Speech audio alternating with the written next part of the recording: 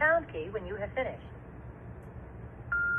Hi, it's Thursday, November 9th, the 85th anniversary of Kristallnacht, where Nazis looted and burned Jewish communities all over Germany.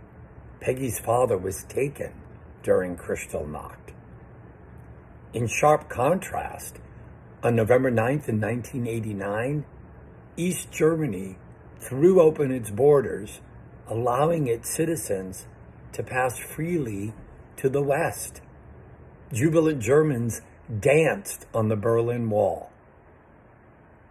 Perhaps the lesson to be learned from this incongruity is that no matter how dark our world is becoming, there's always the hope for recovery.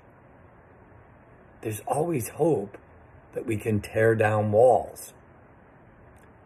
What are you doing to add some music to our metaphoric dance on the Berlin Wall?